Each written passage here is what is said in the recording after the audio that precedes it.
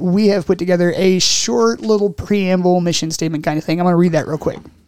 So as Christians, everything boils itself down to one key truth, and that's that Jesus died on a cross and rose again from the dead to show his power over death and the grave. And we are saved from the terrible consequences of our sin by his sacrifice. Now, this is the truth. You might call it the key truth of the human condition.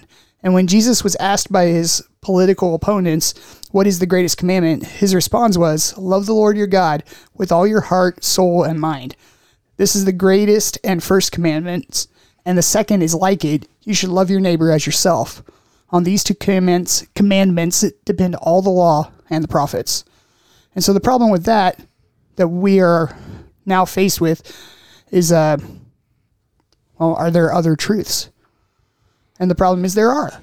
And so in figuring out the implications of all of these other truths and how they apply to our lives, we need to examine a few things, namely who we are, who God is, and the nature of our relationship with God.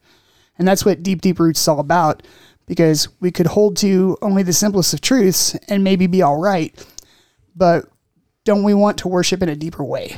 Do we want to settle for knowing who God is when we could instead know him very deeply? Deeply. And yeah, deeply. That's my vote for sure. Definitely deeply.